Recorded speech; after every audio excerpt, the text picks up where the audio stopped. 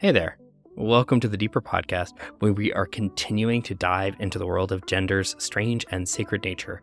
I'm Reverend Sean, and for those of you who've been listening to the podcast for a while, you know this podcast is all about how we can develop the courage to live lives that can love the hell out of this world in not only those big ways that seem out of reach, but in the small, everyday ways that lead and snowball to cascades of change.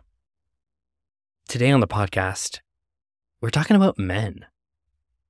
Gretchen's offering a message about how the category of men, even though it is the dominant and the default, is underexplored, leaving men awash in conceptions of masculinity that are so outdated, but without any sort handholds to think about masculinity in a different way or to practice it.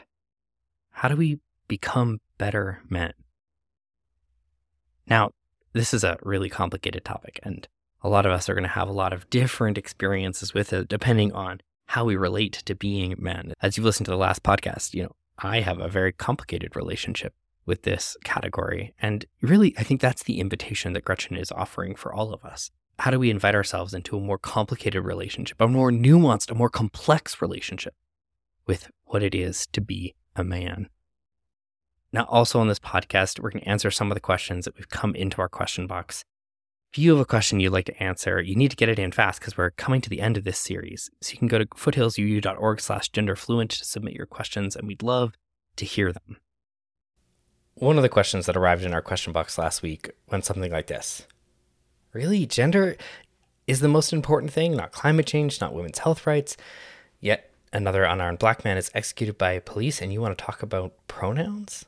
Now, I really respect where this question is coming from because I feel the heart of it is trying to bring our attention to pressing social concerns.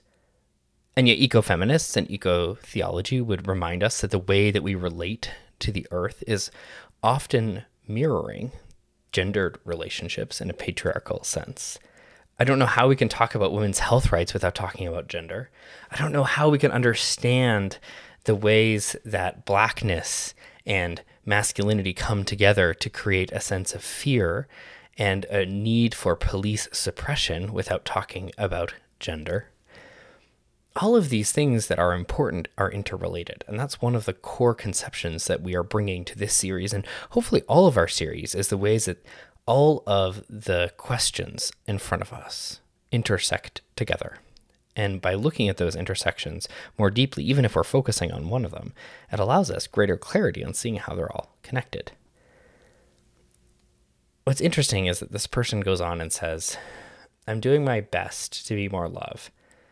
I'm interested in what it means to be a man, so I'm hoping they're listening to this podcast. It says, I'm lonely. I want to share life and love. I miss touch. I crave hugs. All of this, I would say, is incredibly gendered in the ways that men are constructed and are confined in our society. And so, I think gender is a really important thing for us to be talking about, especially when we see it in light of the other social realities, like climate change, like racism. Because when we look at those together, we're able to see a bigger picture and see what liberation might look like for everyone. Now, where we're going to begin today is we're going to listen to a member of our community reflect on the question, where did he learn to be a man? So I'm going to turn it over to Tim Weinman to begin us. Where did you learn about being a man? What does it mean to be a man? How has your sense of being a man changed? These are prompts to help me write this reflection, but they'd also sound great in an aftershave commercial. Everything I need to know about being a man I learned from Old Spice. And under capitalism, isn't man just a consumer category? Isn't masculinity just a prick of anxiety, salved by the purchase of a gym membership, an expensive bottle of whiskey, or a very, very big truck? I know I'm not making any new observations here. My dad was a boy when Mick Jagger sarcastically barked, "He can't be a man if he doesn't smoke the same cigarettes as me." When I was a boy, the men my siblings and I grew up around were both scary and pathetic. They would hit us and scream at us and everyone else and take us to a football game. They would go far away and live their secret lives and return like air masses, sometimes cold and falling, sometimes warm and rising. Those were the 1980s, when Ronald Reagan's Federal Communication Commission eliminated many of the rules which had regulated children's television. In particular, they freed the toy industry from the prohibition on producing half-hour toy commercials disguised as children's programming. Thus, America, and us kids, entered into a golden age of cheap plastic junk. And at age 4, none of that junk meant more to me than He-Man. You remember He-Man? He was like Conan, except the 6-foot sword he swung around never seemed to actually hurt anyone. He-Man was not scary, and not pathetic. Campy, sure, in retrospect, but not scary and not pathetic.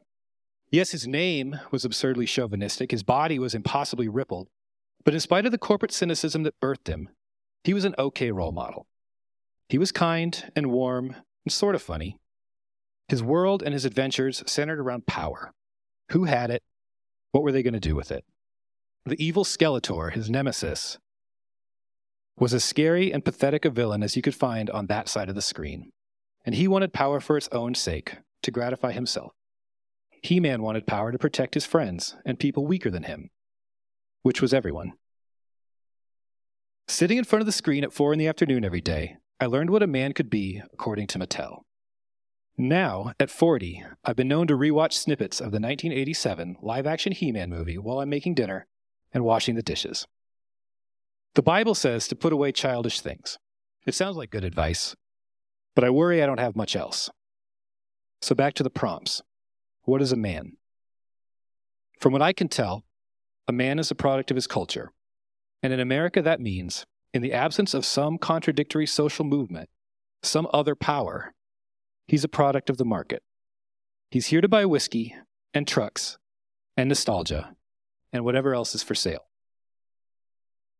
Exactly what that contradictory movement looks like, I know it centers love. I so appreciate how Tim weaves in the complexity of the economic system that we're caught in and how it drives so much of our identities, not just for men, but for people of all genders.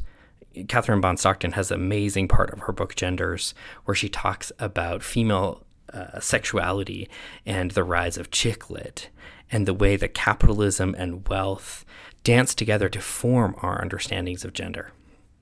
To set up the message that Gretchen is going to preach, Tim and I read a selection from Peggy Ornstein's 2020 book, Boys and Sex, which is subtitled Young Men on Hookups, Love, Porn, Consent, and Navigating the New Masculinity.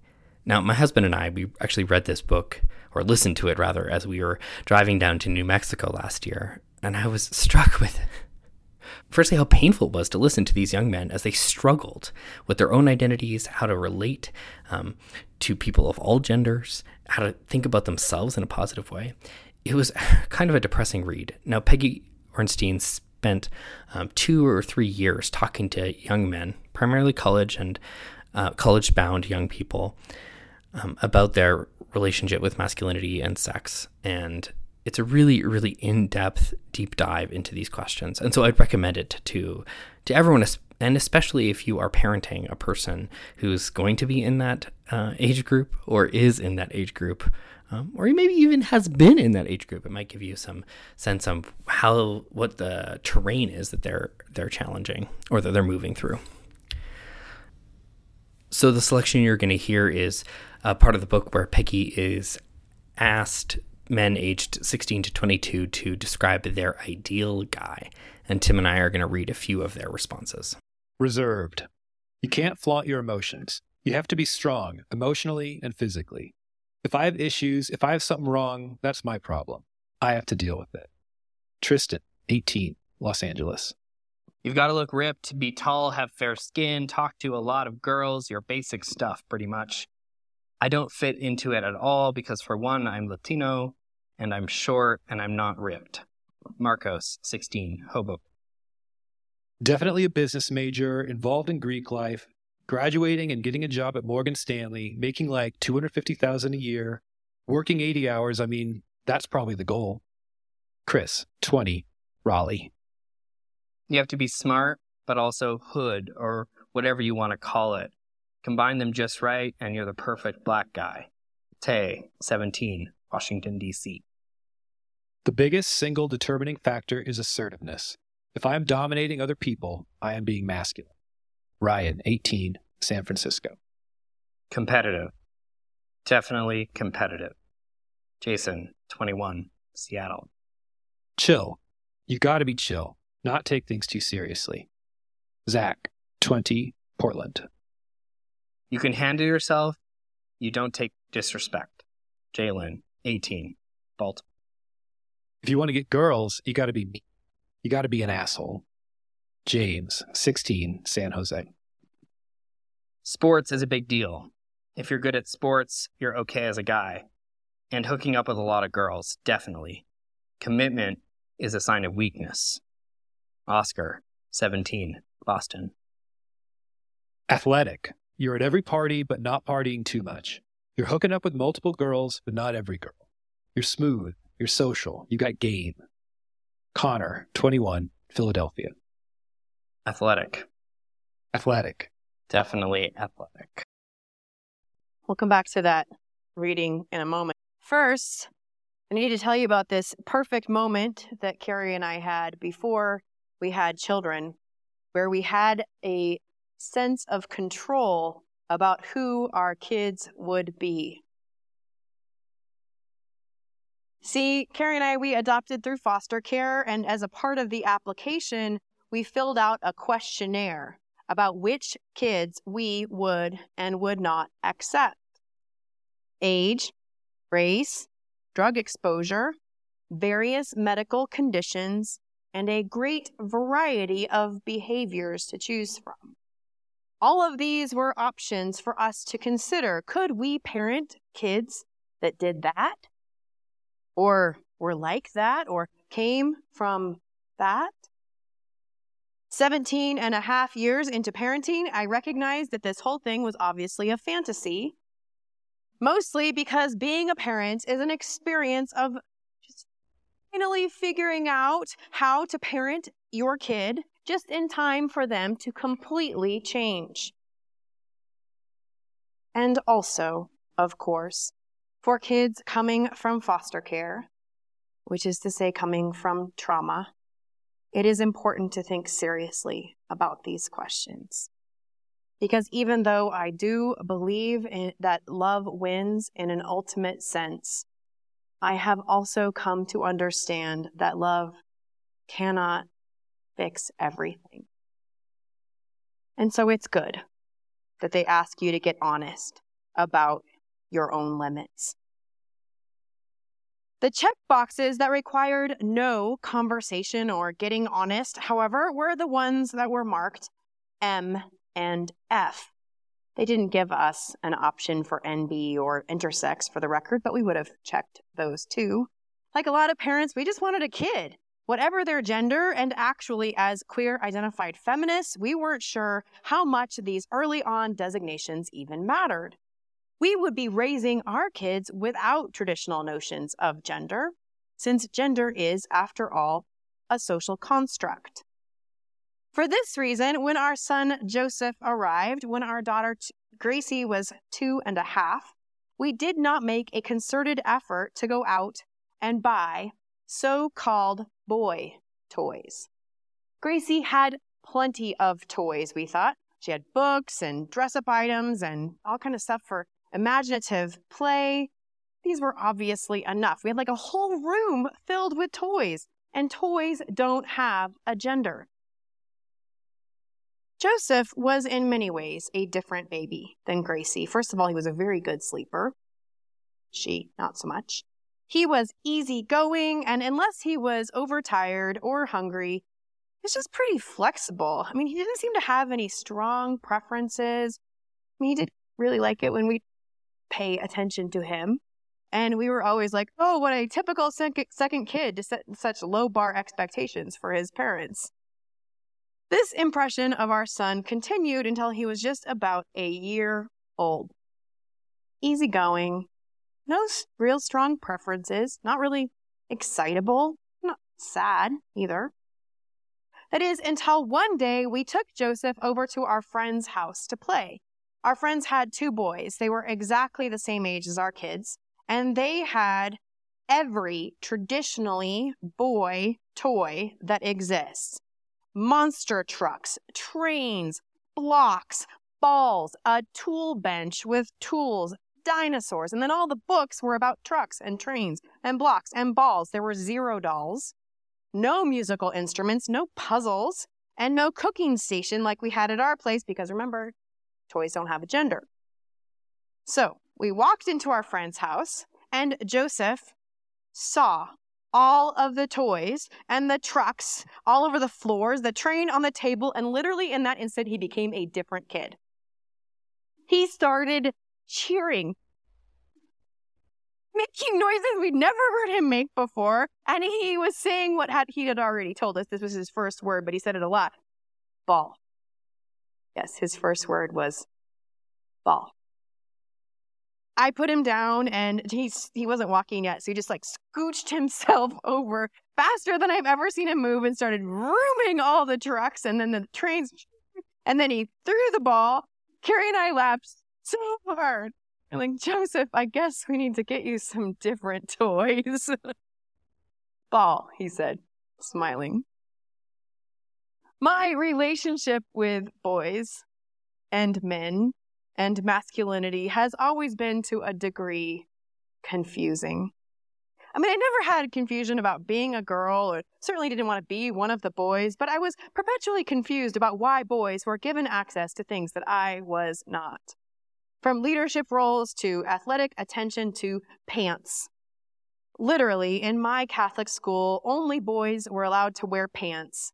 It was a big conversation until about 3rd or 4th grade that I was in. And so they changed the policy at that point. Until then, it was jumper dresses, plaid, and polos and sweaters. And also, of course, shorts under those jumper dresses because boys like to flip the skirts up. Now, because I was raised Catholic, I took it as a given that men were in charge, even if it was also obvious to me that women were doing most of the actual work. Now, as a self-proclaimed math nerd, I spent a lot of time with boys, mostly white boys, growing up, my fellow math nerds, who all found me a tolerable addition to the otherwise all-boys math team and the Knowledge Bowl. I told you, nerd. At least I was tolerable as long as I didn't bring down our scores, which I didn't. I want to say to you that I thought the same about them, like I was tolerating them as long as they didn't bring down the scores, but I didn't. I knew my spot was contestable in ways that theirs was not. When my pre-calc teacher in junior year announced to the class one day that I was scary smart, I literally argued with him. I was like, no, Jason Zanone and Ron Belgau, they are scary smart. I just work hard. Somewhat relatedly, the first boy I really liked, he seemed from all appearances to like me back, but for some reason never seemed to make any moves. So finally I decided I was going to ask him what was going on, and he blurted out, "Boys don't want to have sex with girls like you." I spent so many hours trying to figure out what he meant by that. Like, what was wrong with me, even though in some weird way, I actually think he meant it as a compliment. Now, my parents were, for most of my growing up, traditional in their gender roles. My mom's primary labor was raising me and my 2 sisters, along with caring for our home and preparing food. And my dad's labor was his professional career as an architect. A job that brought him, as he would often report at the dinner table, in contact with different types of, and this is his word, so I'm taking a chance you'll tolerate it in a sermon, dicks. Yes, my dad, this is his word, my dad would spend a portion of most every family dinner telling us, reporting in from the day, about the book that he was going to write someday called Dicks. Each chapter, he said, would be a different sort of dick that shows up in a business meeting to sabotage the possibility of progress or collaboration. I hope it's clear by now, you seem to get it, that my dad wasn't really talking that his chapters would be describing literal anatomy, although it was his consistent and gleeful metaphor.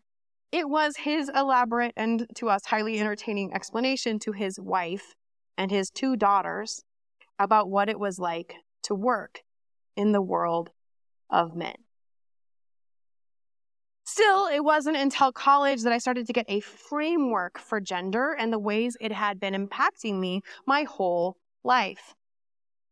Feminism undid Catholicism for me way more than coming out did. I think I might have been able to reconcile being bisexual with being traditionally religious, but I could never figure out how to call something so integrated with patriarchy my religion. Now, in my new framework, men became less confusing and more problematic, especially straight men, especially frat boy types, and what the culture would now call bros. The stereotypical athletic sort kind of described in the reading earlier, the sort you might find with face paint on at a football stadium, or as the head of a large corporation like a bank or an oil company or a law firm.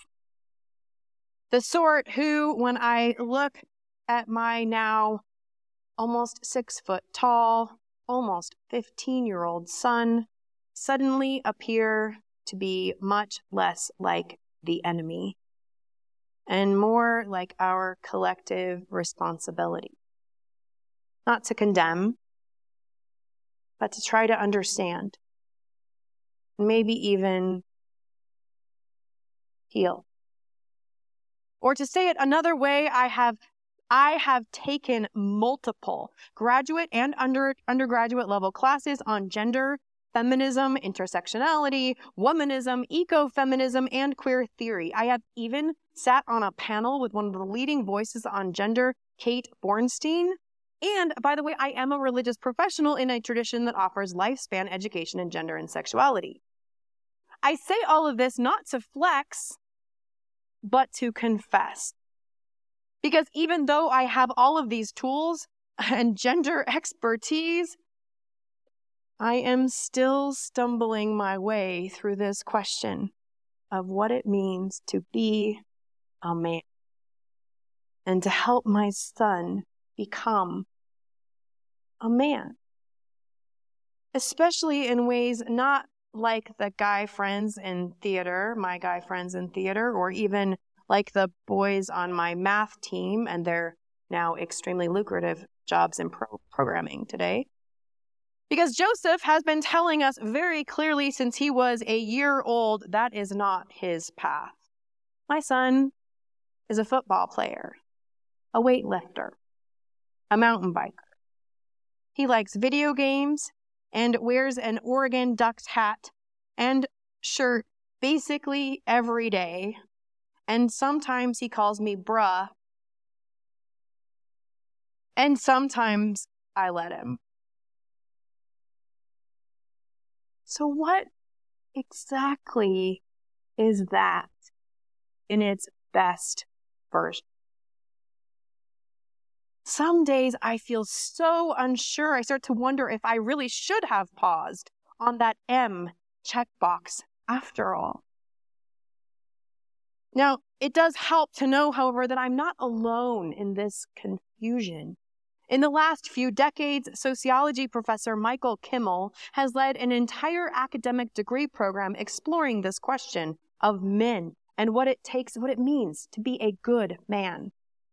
Kimmel is at the forefront of the emerging field of men's studies, which is a direct counterpoint to the long-held idea that men don't have a gender, since being a man is just the default of what it means to be human. Like everybody else has gender, man's just a person, a human. The category of man, like the category of white or the category of straight, is just default. The word that needs no other words. Besides, why would you need to study men's history, for example, since isn't that just what we call history? This is what most people have tended to think until recent years, when people like Kimmel have started to realize that so much has now been considered about what it means to be something other than man and has left a lot underexplored and unarticulated about this category, man, which in turn leaves unconscious assumptions about manhood intact, even reinforced, and keeps that cone of masculinity or of manhood narrow and very confining. In that important, insightful, and entirely troubling book, Boys and Sex, Peggy Orenstein shares that there appears to be a huge shift in how young men today perceive women. Most men today believe in gender equality in the classroom, in leadership, in athletics, and professional opportunities. They have many platonic friendships with women. Yet, as she says, when I asked them to describe the ideal boy, the ideal guy, these same boys who were coming of age in the 2000s appeared to be channeling the 1955. Their definition of masculinity had barely budged. Emotional detachment, rugged good looks with an emphasis on height, sexual prowess, athleticism, wealth, at least someday, dominance, aggression. A 2018 national survey of over 1,000 adolescents found that although girls believe that there were many ways to be a girl, the big honking caveat being that they still felt valued primarily for their appearance, boys felt that there was only one narrow pathway to successful manhood. They still equated the display of emotions, most emotions, as well as vulnerability, crying or appearing sensitive or moody, with acting like a girl, which, in case you were wondering, is not a good thing. Feminism may have afforded girls an escape from the constraints of conventional femininity, offered them alternative identities as women and a language with which to express their myriad of problems, but it has made few inroads with boys. Whether you label it the mask of masculinity, toxic masculinity, or the man box, the traditional conception of manhood still holds sway, dictating how boys think, feel, and behave. Now, one of the biggest surprises for me in parenting a boy, and therefore spending a lot of time with boys like him at different ages and stages, is just how tender-hearted and demonstrably loving boys can be. With each other and with their parents even, way more than my daughter and her friends were with each other or towards us. I confess I didn't really know that about boys, particularly football-oriented boys. I didn't know they were so soft. In the cis boys and men that I've known, there's always been a few I described that way, but I thought they were just kind of the exceptions, or they were my gay friends. But I simply didn't know that this story that we've been told about boys' lack of emotionality and warmth was indeed a story, even for the ones that really, really like monster trucks. And I also have to say that as the group of kids in Joseph's peer group have gotten older, this softness has slowly and surely slipped away. In place of hugs, there are high fives and man nods. My son and his friends, these boys I've known since they were 5, they're now teenagers. Teenage boys. Boys who watch YouTube and play video games and spend at least some time every day in the locker room, where jokes and trash talk most likely seep with sexism and homophobia and racism, most often sanctioned by their coach or teacher. Increasingly in their world, they will learn, they have learned, they will keep learning that men must protect themselves and their identity as men above all else, even if it means they will sacrifice their humanity. Unitarian Universalist Minister Joanna Fontaine Crawford reminds us of the famous quote from Margaret Atwood that, quote, "Men are afraid that women will laugh at them. Women are afraid that men will kill them." She says we usually pay attention in this quote to the disparity of the stakes men and women each face, being laughed at versus being killed. But what we forget to notice in this statement is that it reveals just how afraid men are of being humiliated. Men are taught that humiliation would be worse than death, which does help to explain why some young men seem to believe that picking up a semi-automatic weapon is a reasonable response when you're embarrassed. It also helps to explain why, in recent years, increasing numbers of men have found a home in what some call the manosphere. It builds on the ideas of the 1970s anti-feminist men's rights movement. The manosphere is a mostly white, straight male space filled with bloggers, influencers, and online forums, Reddit, dedicated to misogyny and the idea that white men are the ones who are actually oppressed. It includes people who still identify as men's rights activists, as well as a group now known as MGTOW, or I think I'm saying that right. It's MGTOW, men going their own way. That means those are men who believe women are so toxic they should just be avoided altogether. It also includes pickup artists, which, just like it sounds, it's a group focused on seduction techniques. And finally, incels, involuntary celibates, aka those men who believe they are entitled to sex with women but aren't getting it, and so therefore are mad at the women. They're involuntarily celibate. In the last decade, that manosphere, as with and not distinct from white nationalism, has moved from the fringes of society and culture to the mainstream. As just one example, the self-proclaimed misogynist and also recently arrested for sex trafficking, Andrew Tate, is currently one of the most well-known and even well-respected figures for tween and teen boys today, including, I promise you, for some of the boys you know and love. Some of the boys I know and love.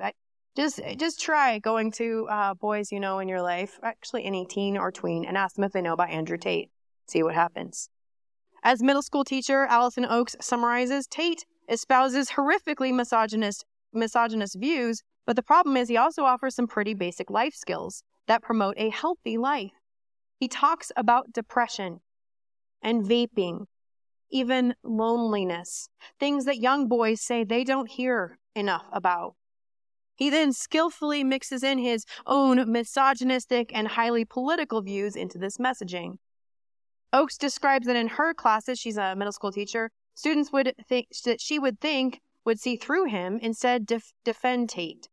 And a number, quote, seem almost obsessed with his Bugattis, his money and fame, and the outlandish things he says. They say things like, quote, I don't agree with his sexist comments, but he defends us men.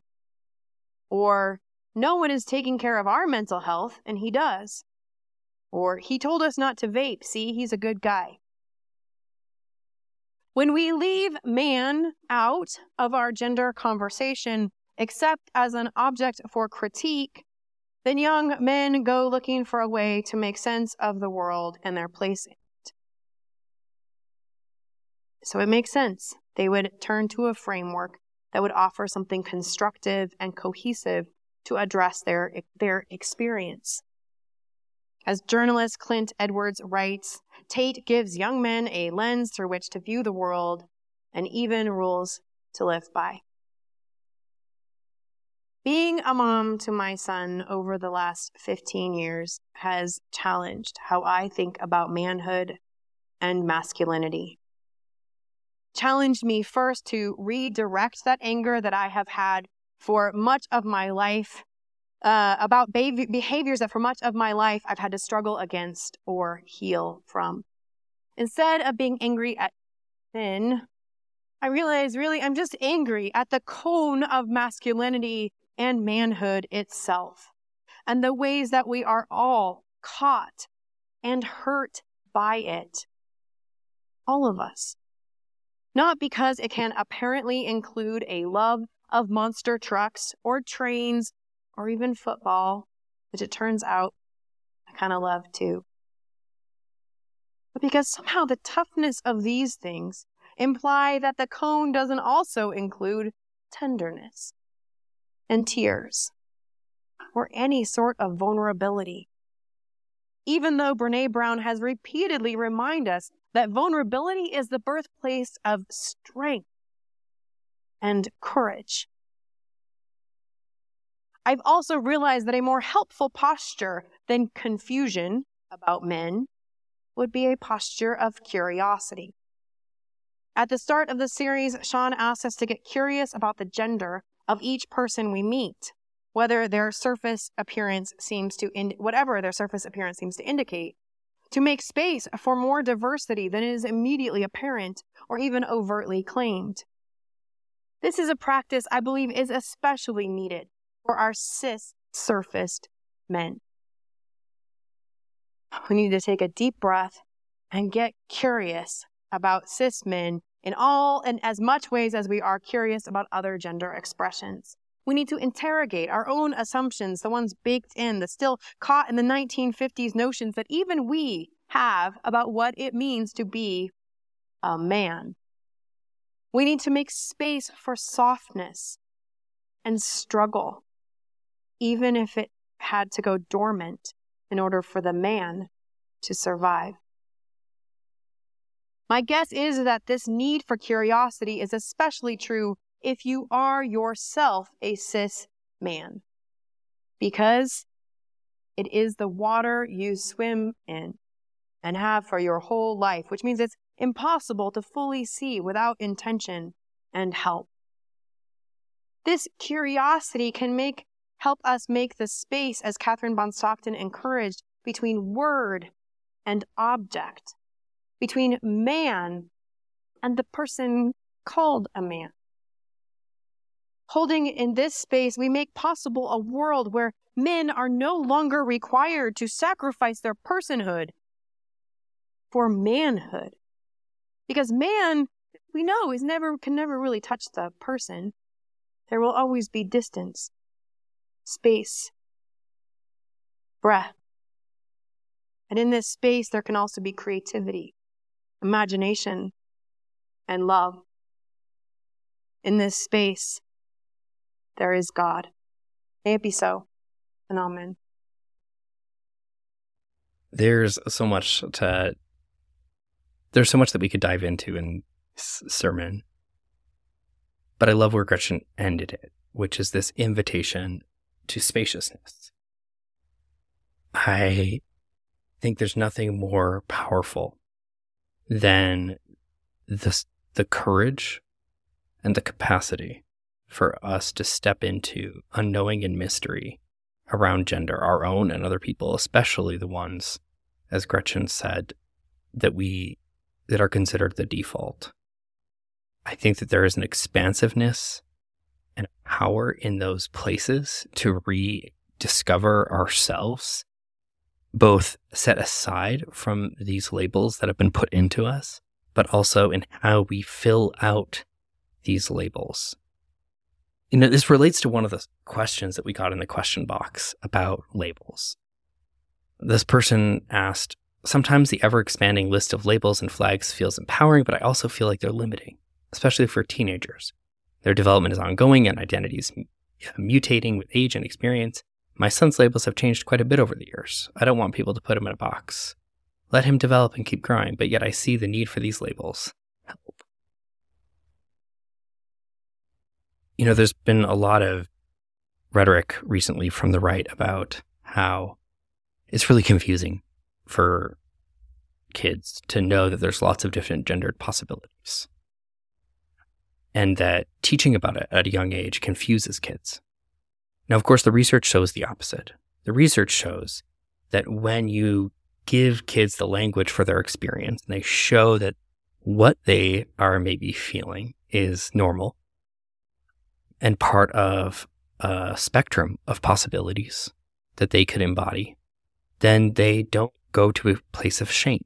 What they go to is a place of exploration because they feel that they are supported in exploring. Now, all of us looking back can see how throughout our lives, especially in our childhood and our adolescence, we try on identity. We try on different ways of being. That's a normal and fundamental part of being human. And so, of course, it's going to be normal for us to look at how young people are taking on different identities and sort of say, oh, well, this might be a phase. I would encourage us to do two things. The first thing is to say, what if it is the phase? How do I want to relate to it? How do I want them to think about how I related to them in their phase? Because we know young people, they feel things very intensely because those are their feelings. They're also, their horizons for their life are smaller because that is by nature that they don't have these larger experiences. And so whatever is in front of them feels like it takes up their whole life, and that's normal. And so if they're having these questions and they're exploring these ways, who do we want to be for them? Of course, we want to be for them the parents that said, whatever is filling up your life, whatever questions you're living into, we are going to be here with you. We're going to support you. Whatever label, whatever flag, whatever expression that you're wanting to step into, we are going to be the people that are going to be there for you. And so when they look back in those phases, and maybe those phases continued to be true for the rest of their life, or maybe they didn't, what they can see is they had adults in their life that were in their corner, no matter what, which is the right type of relationship that you want to have with your kids. The second thing, so the first part, yes, it may be a phase. Don't think of these labels as limiting. Think of them as handholds of self-expression. And the only way to actually experience self-expression is going through them. And if you've ever rock climbed, you know that having handholds is super, super helpful for that sort of exploration. Secondly, we know that especially for young people, a lot of these experiences and labels, although they evolve with different experiences, I mean, my own experience, I went from thinking I was bisexual to thinking identifying as gay, and now I identify pretty primarily as queer. That's an evolution of my experience of myself. And yet there is a core part of that experience, which is about non-normativity. And so if you look at your kid's experience, your teen's experience, and they're stepping into non-normativeness, non-heterosexualness, non-cisgenderness, that is probably true for them. And so we need to honor that and knowing that, yes, it might change over their lives, what words they use, how they express that, but that is true for them. And so we want to be affirming of that truth, even as we know, the outer clothes, the outer expressions, the words might change. There's that distance, right? The distance between words and self. They are grasping on words which do not ever conform completely to who we are. And yet, they can be those handholds to navigate through life. Two of the other questions that we got, I'm going to kind of lump together. The first is about the origins of gender. The question goes, what was the fundamental human need that was fulfilled when gender was constructed with words? When Latin language designated female and masculine words, what gender was either this or that? Why was that important? What need did it fulfill? And the second question is, if there are two genders, how many are there? So this question of the origin of gender is a really complicated one because the concept of gender has not been consistent throughout human history. And yet when we look back, we can see something that correlates to the idea of gender having existed for a very long time. So let's unpack that. Of course, we know that bodies, human bodies, come in a range of different sexed expressions, right? Now, traditionally, we've assumed these fall into two categories, male bodies and female bodies. And of course, that's a misnomer because the complexity of biology, what we're learning about, And if you ask most scientists that look at these sorts of questions, they know that the diversity of the expression of human anatomy and physiology is vast. And we all live on spectrums of gendered experiences or sexed experiences, from what genitals we have, both internal and external, what hormones are flowing through our bodies, what secondary sex characteristics show or not. Olympic athletes have run into problems with this, in which, some people who are women or who are competing in women's sports have higher level of testosterone. And that has caused questions about how to create fairness when, some women are creating higher amounts of testosterone than others. But that's a natural variation within our species. Our species naturally fluctuates in these different areas. And then we can talk about intersex people who are born with external genitals that don't neatly fall into the categories that we've categorized. And that makes up about 1 in 60 people. So the first part of this is to say that although a little content warning that I am going to be talking about what happened and happens to many intersex infants who are born, who are surgically quote unquote corrected in ways that intersex advocates tell us is mutilation. So if that's not something you want to hear, thanks for listening. I'm not getting into any sort of graphic descriptions of it, just merely talking about it and the way it has created a concept of gender. Our bodies fall along different spectrums. We have created a concept to sit on top of that, which is gender, that there's something that exists maybe in our minds that is distinct from these sex differentials that have existed, ever since humans have existed before, ever since humans have evolved to exist. So what is that thing that we've put on top of gender? Well, the first thing we have to know, so what is that thing that we've put on top of sex? The first thing we have to note is that culturally, the idea that there are two genders is not supported when we look at cross-cultural anthropology. We know in many First Nations communities, Indigenous communities across the world, even here on Turtle Island, as well as different countries around the world, they have experience with multiple different gendered or sexed expressions. The Bible has at least 6 different sexed experiences that the Levitical laws create controls over or ritual protocols for. When I was in Thailand, there were at least 4 or 5 different genders of people moving through the world, and that has been accepted for a long time. So part of the need for gender is firstly to create a sense of order and control around this sort of chaos that is our bodily diversity. But also, as Catherine Bon Stockton writes in her book Genders, that the origin of gender in its modern incarnation really is tied to the early 20th century, when there was kind of a crisis in the reality of sexed beings. What she writes about is there's this doctor, Dr. Money, who was trying to deal with the fact that infants, intersex infants who were born with genitals that didn't easily comport to one category or another, that their very existence undermined the idea that there were two sexes, right? And so, by definition, their existence says, hey, there are more than this. And so what they did is that they committed what intersex activists would call genital mutilation, that they would mutilate unconsensually the genitals of these young people, of these infants, to conform their genitals to what they should be. And that should be, of course, can't be the sexed designations, because, of course, they themselves confound those, as they have to be something different. And so what you have to do is you have to create a concept of a gender that exists outside of those genitals, those sex differentials, for them to comport to, which is this concept of gender. That gender is an experience, an identity that sits on top of our body.